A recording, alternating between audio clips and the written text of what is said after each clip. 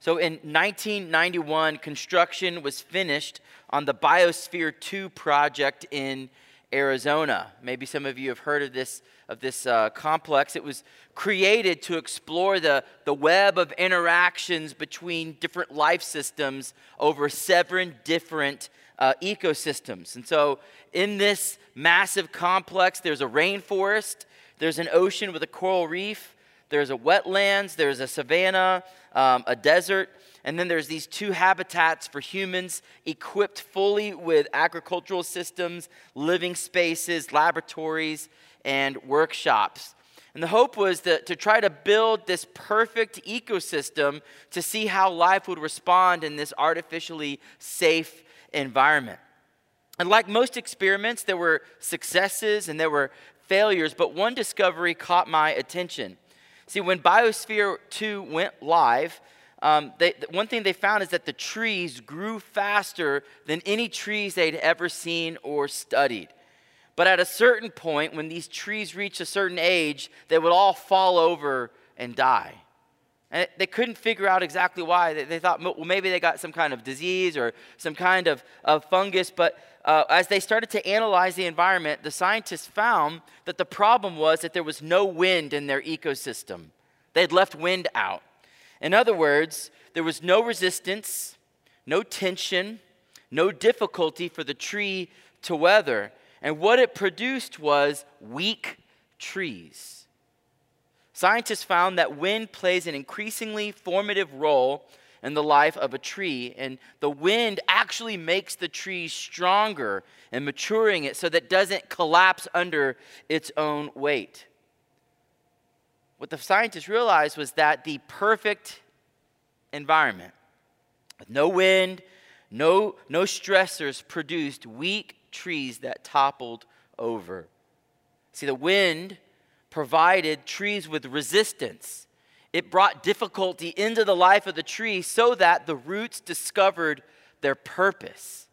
And what is the purpose of a root? It's to grow deep so that it provides stability and structure for the trees to grow strong.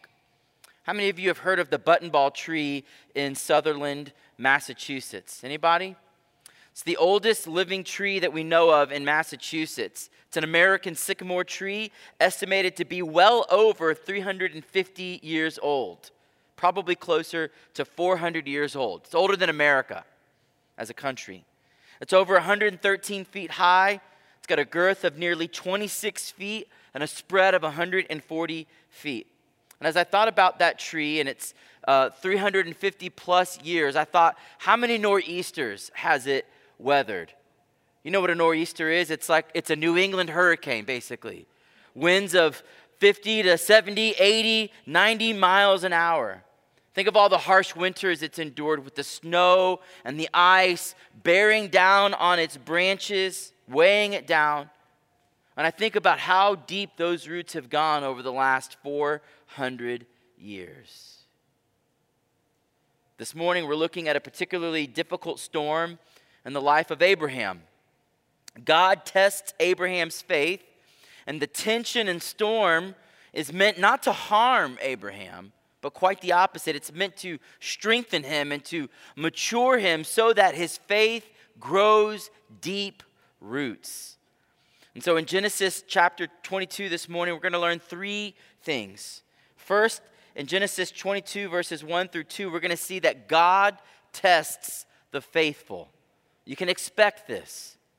If you want to follow Christ, if you are a person of faith, God is going to test you. But these tests are not meant to trap us. They're actually meant to give us the opportunity to put our faith into action so that it can grow and mature.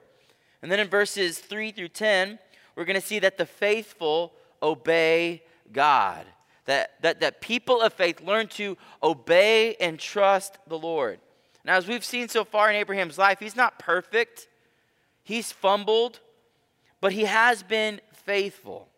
Over time, Abraham has put his faith in God. And in this episode in his life, we see that Abraham, the man of faith, responds in obedience. And then finally, in verses 11 to 18, we're going to see that God provides for the faithful. At the end of this episode, Abraham's faith is strengthened because he knows that the Lord will provide. And God does, in fact, provide for him. So we're going to see that God tests the faithful. Secondly, we're going to see that the faithful obey God. And third, we'll see that God provides for the faithful. Let's look together in verse 1. God's word says, after these things, God tested Abraham and said to him, Abraham. And he said, here I am. Now, as we begin this morning, I wonder, as we were going through the scripture reading, maybe this was the first time you've heard this story, or maybe you've read through the Bible before and you've gotten to this chapter and you found it disturbing, alarming. And it's okay to be honest. I think we should be honest. When I read this passage for the first time, it sounded very cruel and barbaric. And how could God ask Abraham, after all of this time, to offer up his son, his only son, the son whom he loves? In fact, it appears contrary to the character and nature of God. Just consider this commentary from Richard Dawkins, one of the most outspoken and famous atheists of the last century. Here's what he thinks about this passage. God ordered Abraham to make a burnt offering of his longed-for son. Abraham built an altar, put firewood upon it, and trussed Isaac up on top of the wood. His murdering knife was already in his hand when an angel dramatically intervened with the news of a last-minute change of plan. God was only joking after all, tempting Abraham, testing his faith. This disgraceful story is an example simultaneously of child abuse, bullying, and two asymmetrical power relationships, and the first recorded use of the Nuremberg defense, I was only obeying orders. I remember we've become friends with a family on our cul-de-sac, and they have some young children, and they've been curious about our faith, and we gave them a couple years ago a copy of the Jesus Storybook Bible for Christmas. And not long after, they returned the book to us, saying, hey, we started it, we read a few stories, and then it got weird. I immediately thought, I know what story you got to. The seventh story in the Jesus Storybook Bible is the story which talks about Isaac and Abraham on the Mount Moriah. And on one hand, you can't blame them. It does come across as strange. It is a hard and difficult passage, and it seems like God is commanding Abraham to kill his son. If you know anything about the character and nature of God as we read through the Bible, you know that God does not condone, nor does he delight in the sacrifice and the murder of children. In fact, it's quite the opposite. Repeatedly, he talks about how we must care for those who can't care for themselves, those who cannot defend themselves, being a voice for the voiceless. The scriptures are really clear that human sacrifice is forbidden. It's explicitly condemned in the book of Leviticus and in Deuteronomy, which are the law books of the Old Testament. Human sacrifice was a very common practice in the surrounding countries around them. And God emphatically declares that they are not supposed to profane life in this manner. All life is made in the image of God, and every life from the womb to the tomb is meant to be preserved and protected. There's even a period in Israel's history where they start practicing human sacrifice, and God brings harsh judgment against his own people for it. So some might wonder, is this a case of do as I say and not as I do?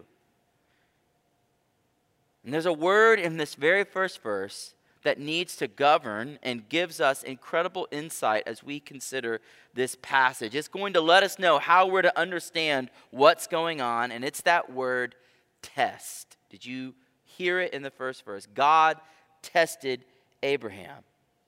And when we understand this passage as a test, I do think some of that moral tension is alleviated, and we have a better picture of what God is doing. You see, in the Bible, And it's good to start learning how to read your Bibles and just find themes and these themes that trace their way all throughout Scripture. And testing is one of those themes. It's something that we see come up over and over in the Bible. And we take a step back and we look at how it is that God tests. We get an understanding of what's going on. You see, a test is an opportunity to show God that you are trustworthy and committed to living by faith for him. I think some of us, we hear the word test and we think back to school and we go, I don't like tests.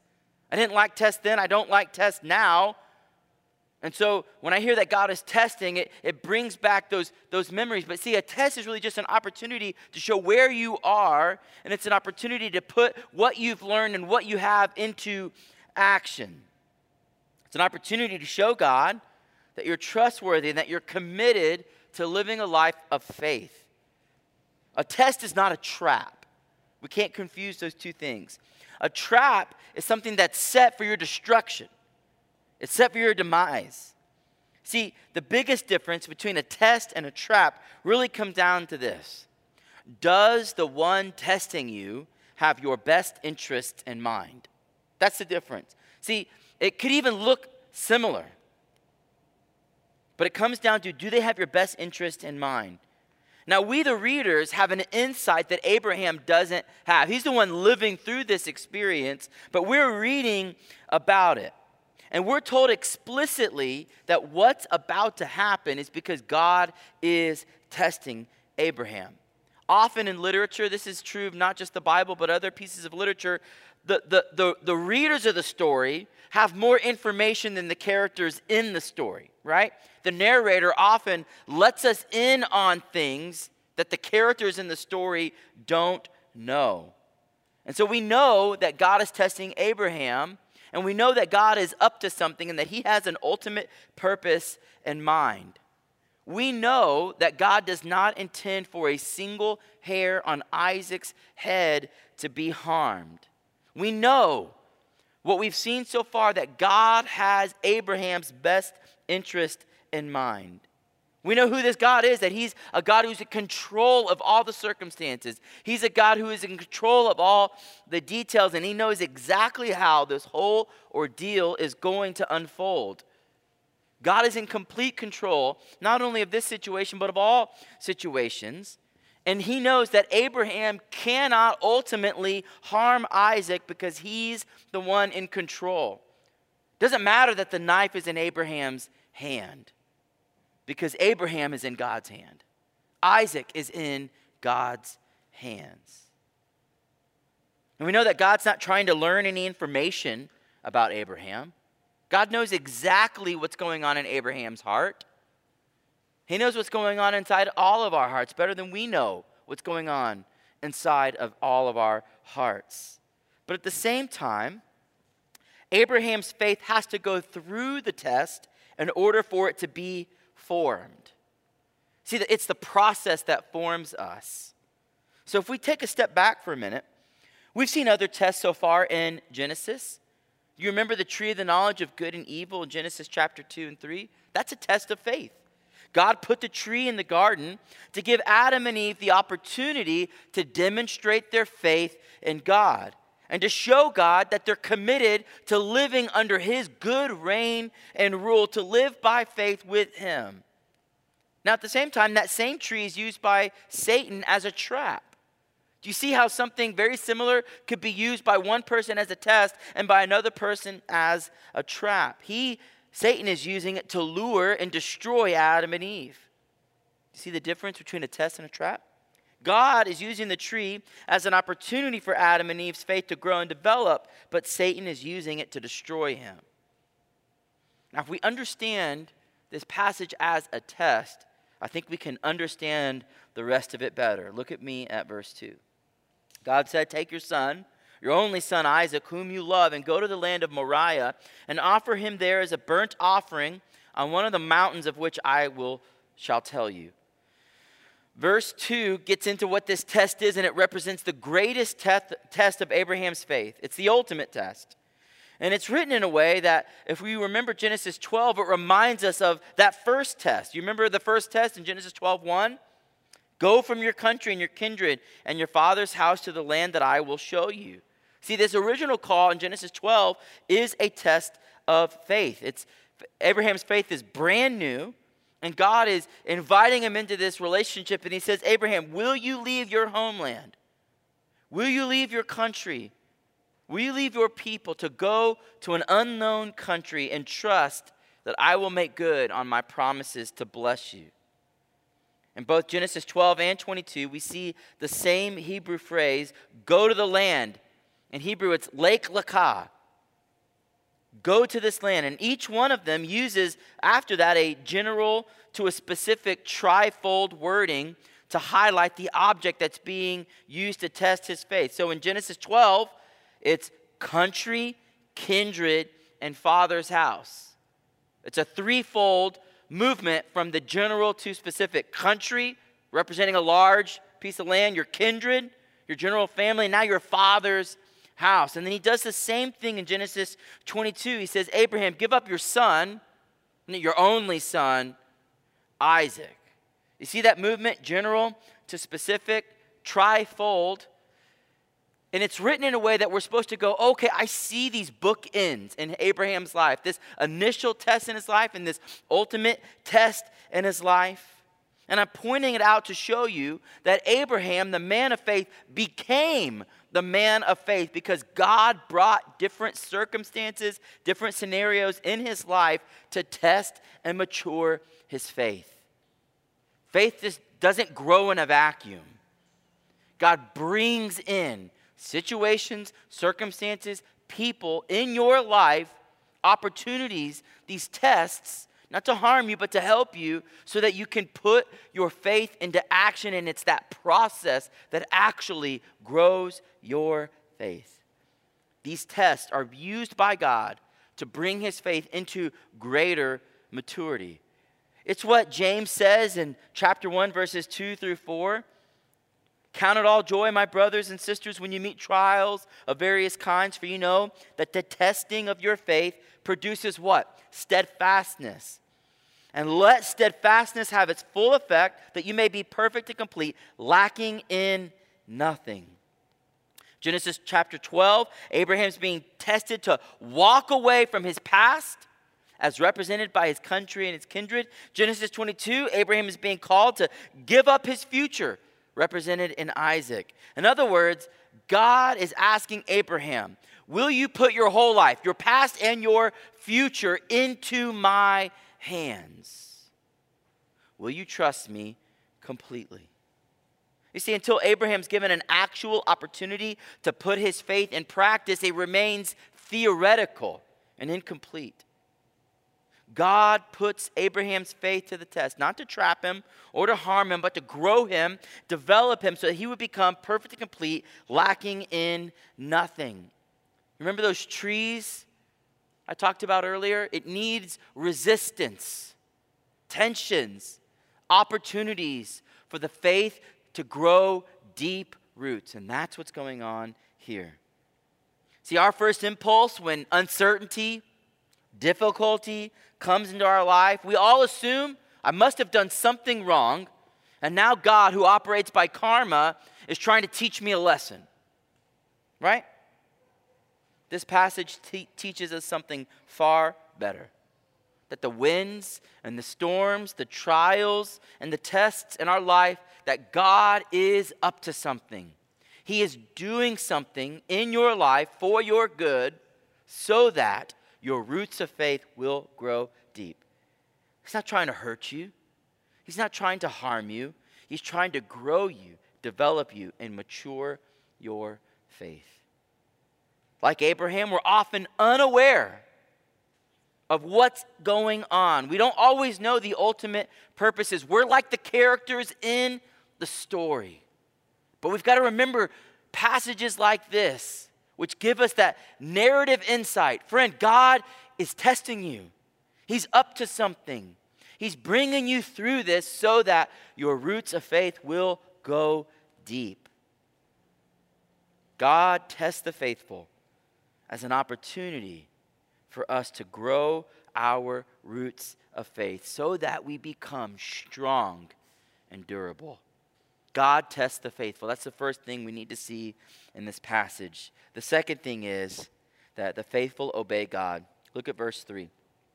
So Abraham rose early in the morning, saddled his donkey, and took 2 of his young men with him and his son Isaac. And he cut the wood for the burnt offering and arose and went to the place of which God had told him. On the 3rd day, Abraham lifted up his eyes and saw the place from afar. Then Abraham said to his young men, "Stay here with the donkey. I and the boy will go over there and worship and come again to you." So Abraham hears this disturbing directive from the Lord, and surprisingly, he gets on with obedience right away. He doesn't delay. He doesn't ask questions. He just gets up early the next morning and starts to get everything ready. He saddles the donkey. He cuts the wood. He grabs 2 of his young men. And most importantly, he takes Isaac. And they set out to the place where God had told him. See, it's been 30 years or so since that first call in Genesis chapter 12, and he's changed. Doesn't he seem like a different person than when we first met Abraham? His faith has matured. He's learned to hear God's voice. He's learned to trust God's direction no matter what God is calling him to do, knowing that God has his best interests in mind. And he knows that God will be faithful to fulfill his promises despite what his eyes can see. He knows what God is asking him to do, but he also knows God has promised that Isaac will grow up. He will inherit this land. Moses tells us that on the 3rd day, they arrived at Mount Moriah. On the 3rd day. Think about that. It takes 3 days to get there. 3 days is a long time. When you're on a journey, 3 days, you have a lot of time to mull everything over. Maybe in his excitement, he said, "Okay, God, let's do this. Let's go." Day 1, he's like, "I don't know about all this." Right? 3 days to mull this over. 3 days to consider the implications of what's about to take place. 3 days for the doubts to fester and overcome him, and for him to walk away from this journey. 3 days of walking side by side with his son, and to consider what he's being asked to give up. And in verse 5, if we pay attention to the grammar of what he says to his young men, we get a sense of Abraham's belief that no matter what, he is going to return with Isaac. The subjects of the verbs worship and come again is I and the boy. And if you look at the verbs in Hebrew, you see it's very obvious that these are first-person plural verbs. And so you can attach a we to those. So in other words, another way to translate this verse is this. Talking to his young men, he says, "You guys stay here with the donkey. I and the boy will go over there and we will worship. And guess what? We will come again." Now that's not insignificant. What Abraham is saying is, whatever is about to take place, I don't know how all the details are going to work out, but whatever happens, Isaac and I are coming down off that mountain back to you guys. In fact, the writer of Hebrews is looking at the same text and understands that Abraham somehow has come to believe that the God of life has power over death. Look what the writer of Hebrews says. By faith, Abraham, when he was tested, offered up Isaac. And he who had received the promises was in the act of offering up his only son, of whom it was said, "Through Isaac your offspring shall be named." Listen to this. He considered, he's talking about Abraham, that God was able even to raise him from the dead, which figuratively speaking, he did receive him back. You see what the writer of Hebrews is saying? He's going, somehow Abraham had come to believe that God had the power over death and that he would return back with Isaac. So here's how Abraham's faith logic worked, okay? God promised him Isaac would inherit the land, proposition A. God promises him that he would have descendants as numerous as the stars in the heaven and sands on the shore. And he's seen that God delivers on his word despite the impossibility of the circumstances. And he's come to believe that God has the power over death. Now, he may not have used this word, but he knew that God could bring what was dead to life. He may not have used the word resurrection, but he knew God had power over death. Think about Sarah's womb. Moses is careful to tell us that the way of women had ceased with her, which is another way to say Sarah's womb had died. It was no longer capable of incubating life. But what did God do? He resurrected her womb so that Isaac could grow and be born. God is the God of life. So he raised her womb from the dead so that Isaac could be born. And think about what Abraham learned. He learned a very powerful lesson. Despite what his eyes could see, God is the God of life, and death is no match for him. Abraham has come to believe that if God is faithful to his word, and if God has resurrection power, then God can be trusted in this situation to either provide an alternative route or, if it comes to it, to raise Isaac from the dead. Friends, not even death itself can stop God's promises. Ultimately, Abraham knows he is coming down from that mountain with his boy. He is coming down from that mountain with his son alive and well. Look at verse 6. And Abraham took the wood of the burnt offering and laid it on his son. And he took in his hand the fire and the knife, and they went, both of them together. And Isaac, who's no dummy, doesn't say that, but that's what's implied, said to his father, Abraham, my father.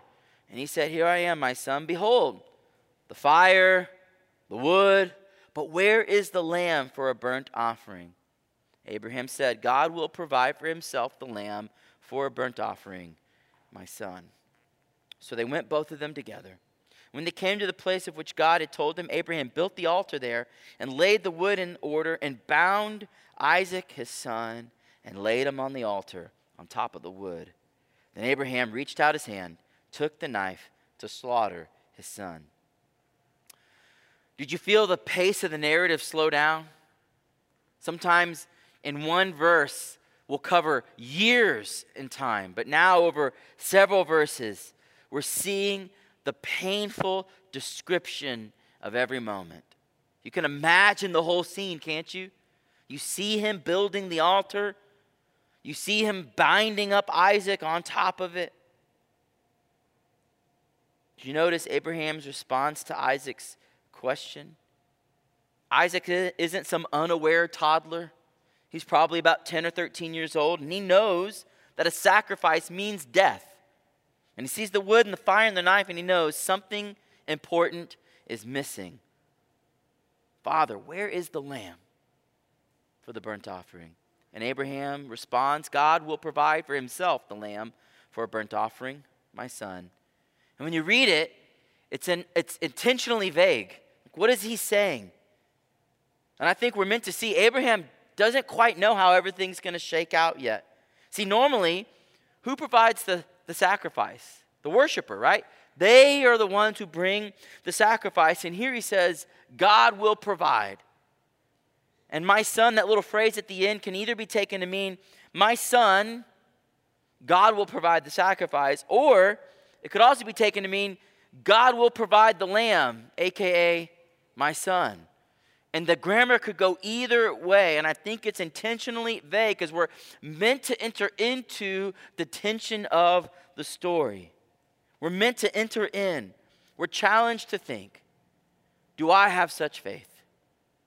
Would I be willing to give up what is most precious to me? When we read this, we're supposed to squirm a bit.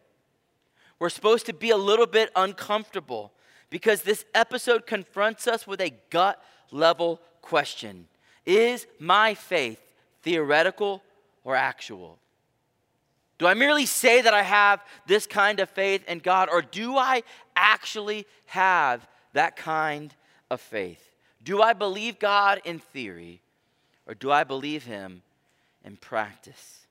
See, the faithful obey God and are willing to surrender everything to him, knowing that God will provide. Whatever it is that you're called to give up, God will provide.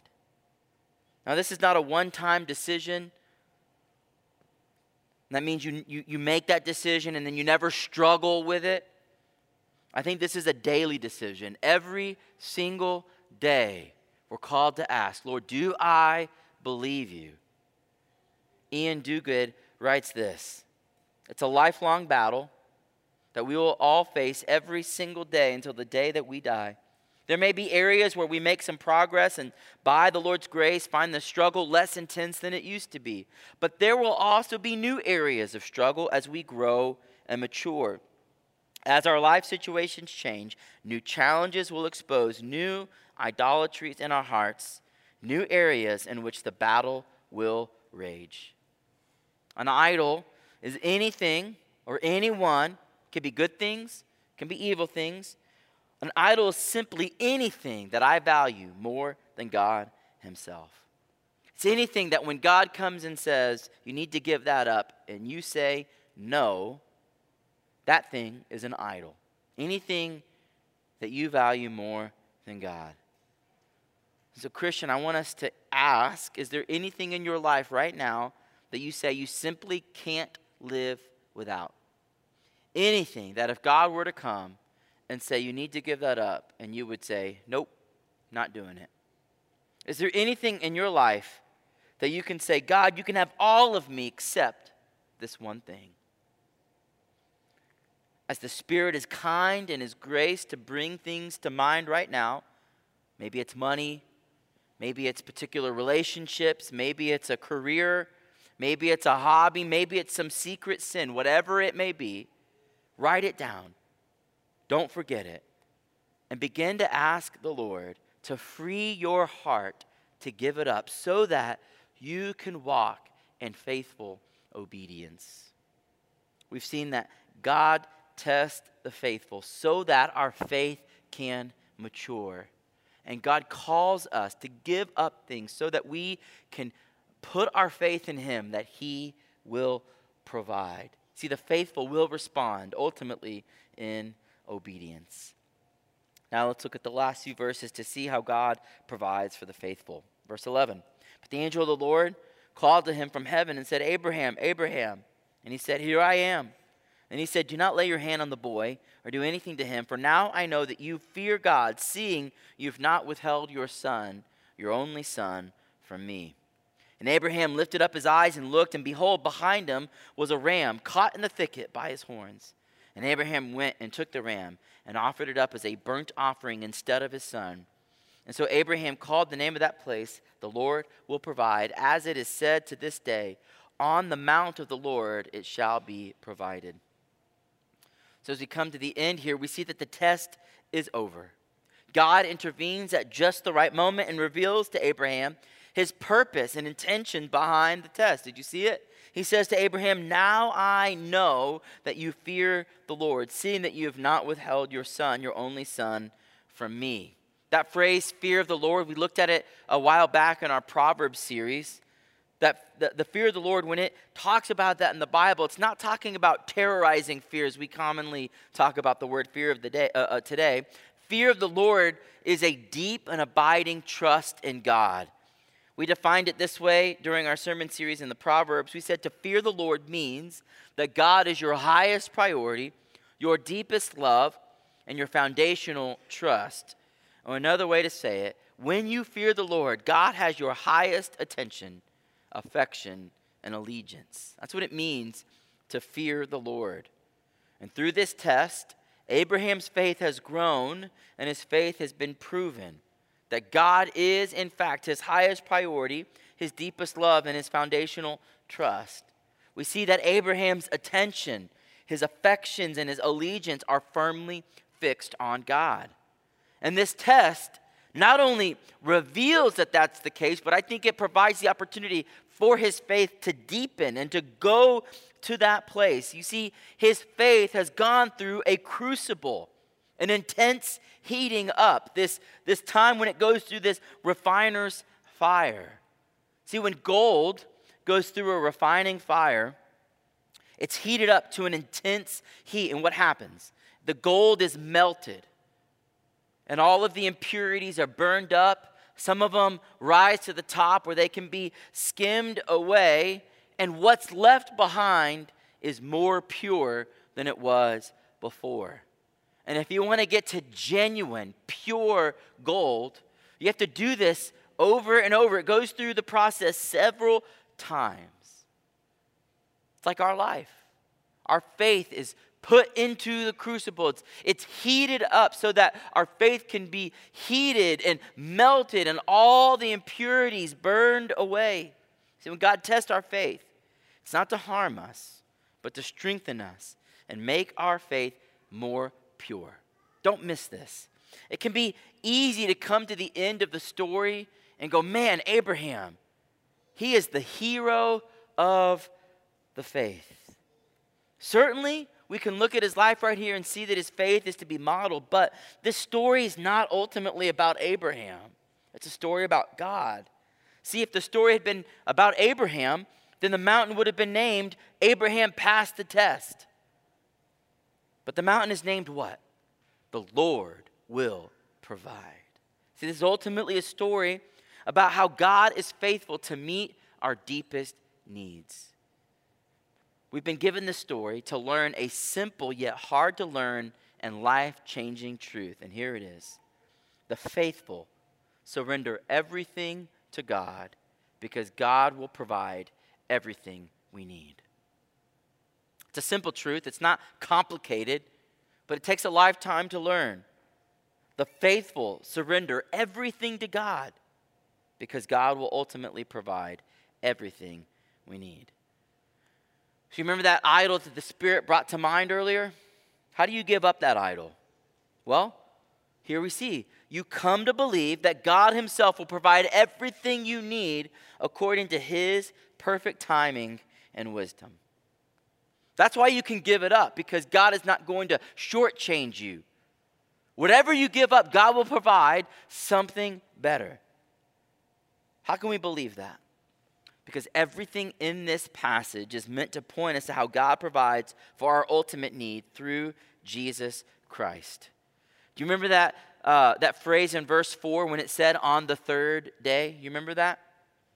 This is the first time in the Bible where we hear that phrase, on the third day. And if you're just reading through Genesis 22, you just go, yeah, it happened on the third day. No big deal. But if you continue reading through the Bible, here's what you're going to find. That this begins a pattern of significant third day events. Let me give you a taste. Exodus 19, we see that the people of God meet the Lord at Mount Sinai on the third day, and they enter into covenant with him. In Joshua 3, we see that the people of God cross the river Jordan to take hold of the promised land.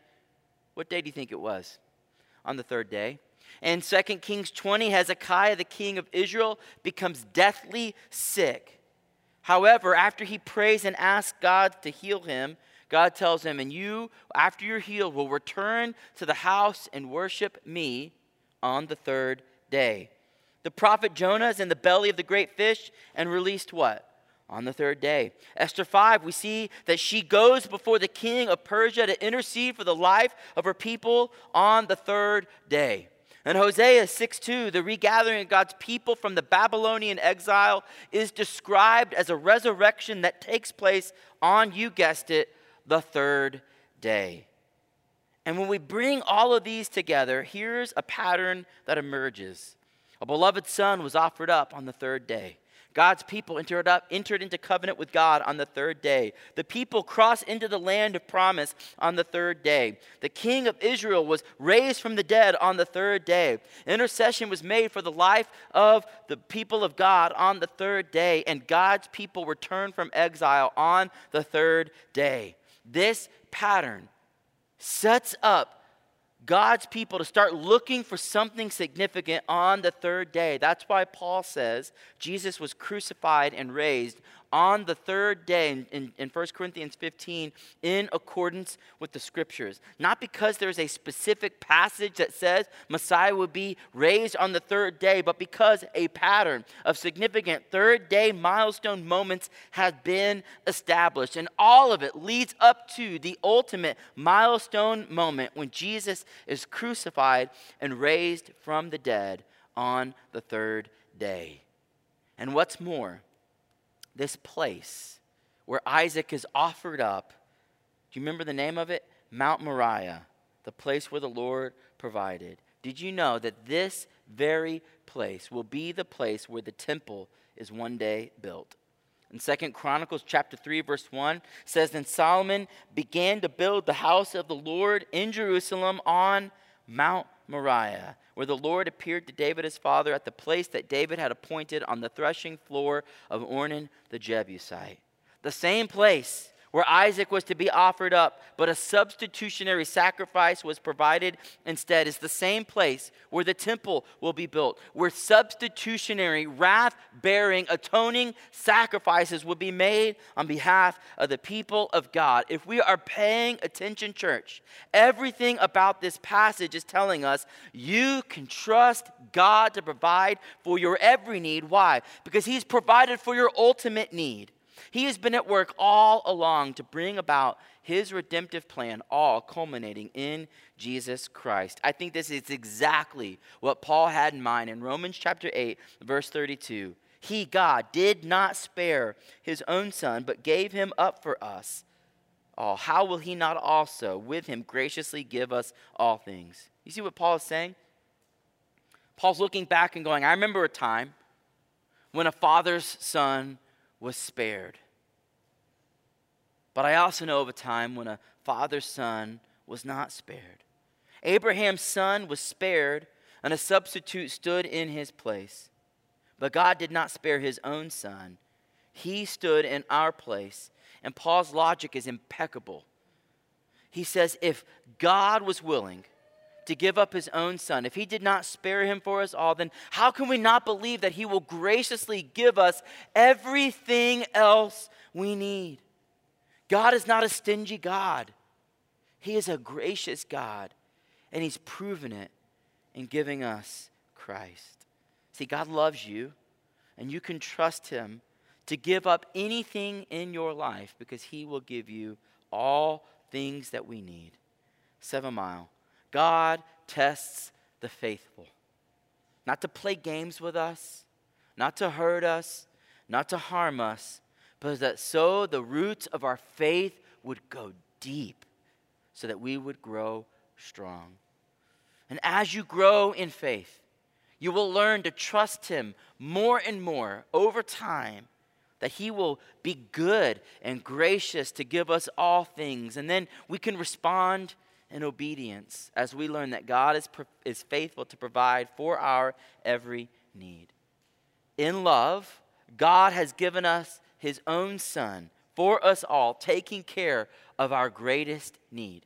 Every single person, every man, every woman, and child in this room has a deep need for Christ, has a deep need for a Savior, has a deep need for someone to stand in your place, to be the ultimate sacrifice and payment for your sins. And Jesus willingly, gladly stood in your place. And if we trust Him to take care of our ultimate need, we can trust Him to take care of every other need. Let's pray.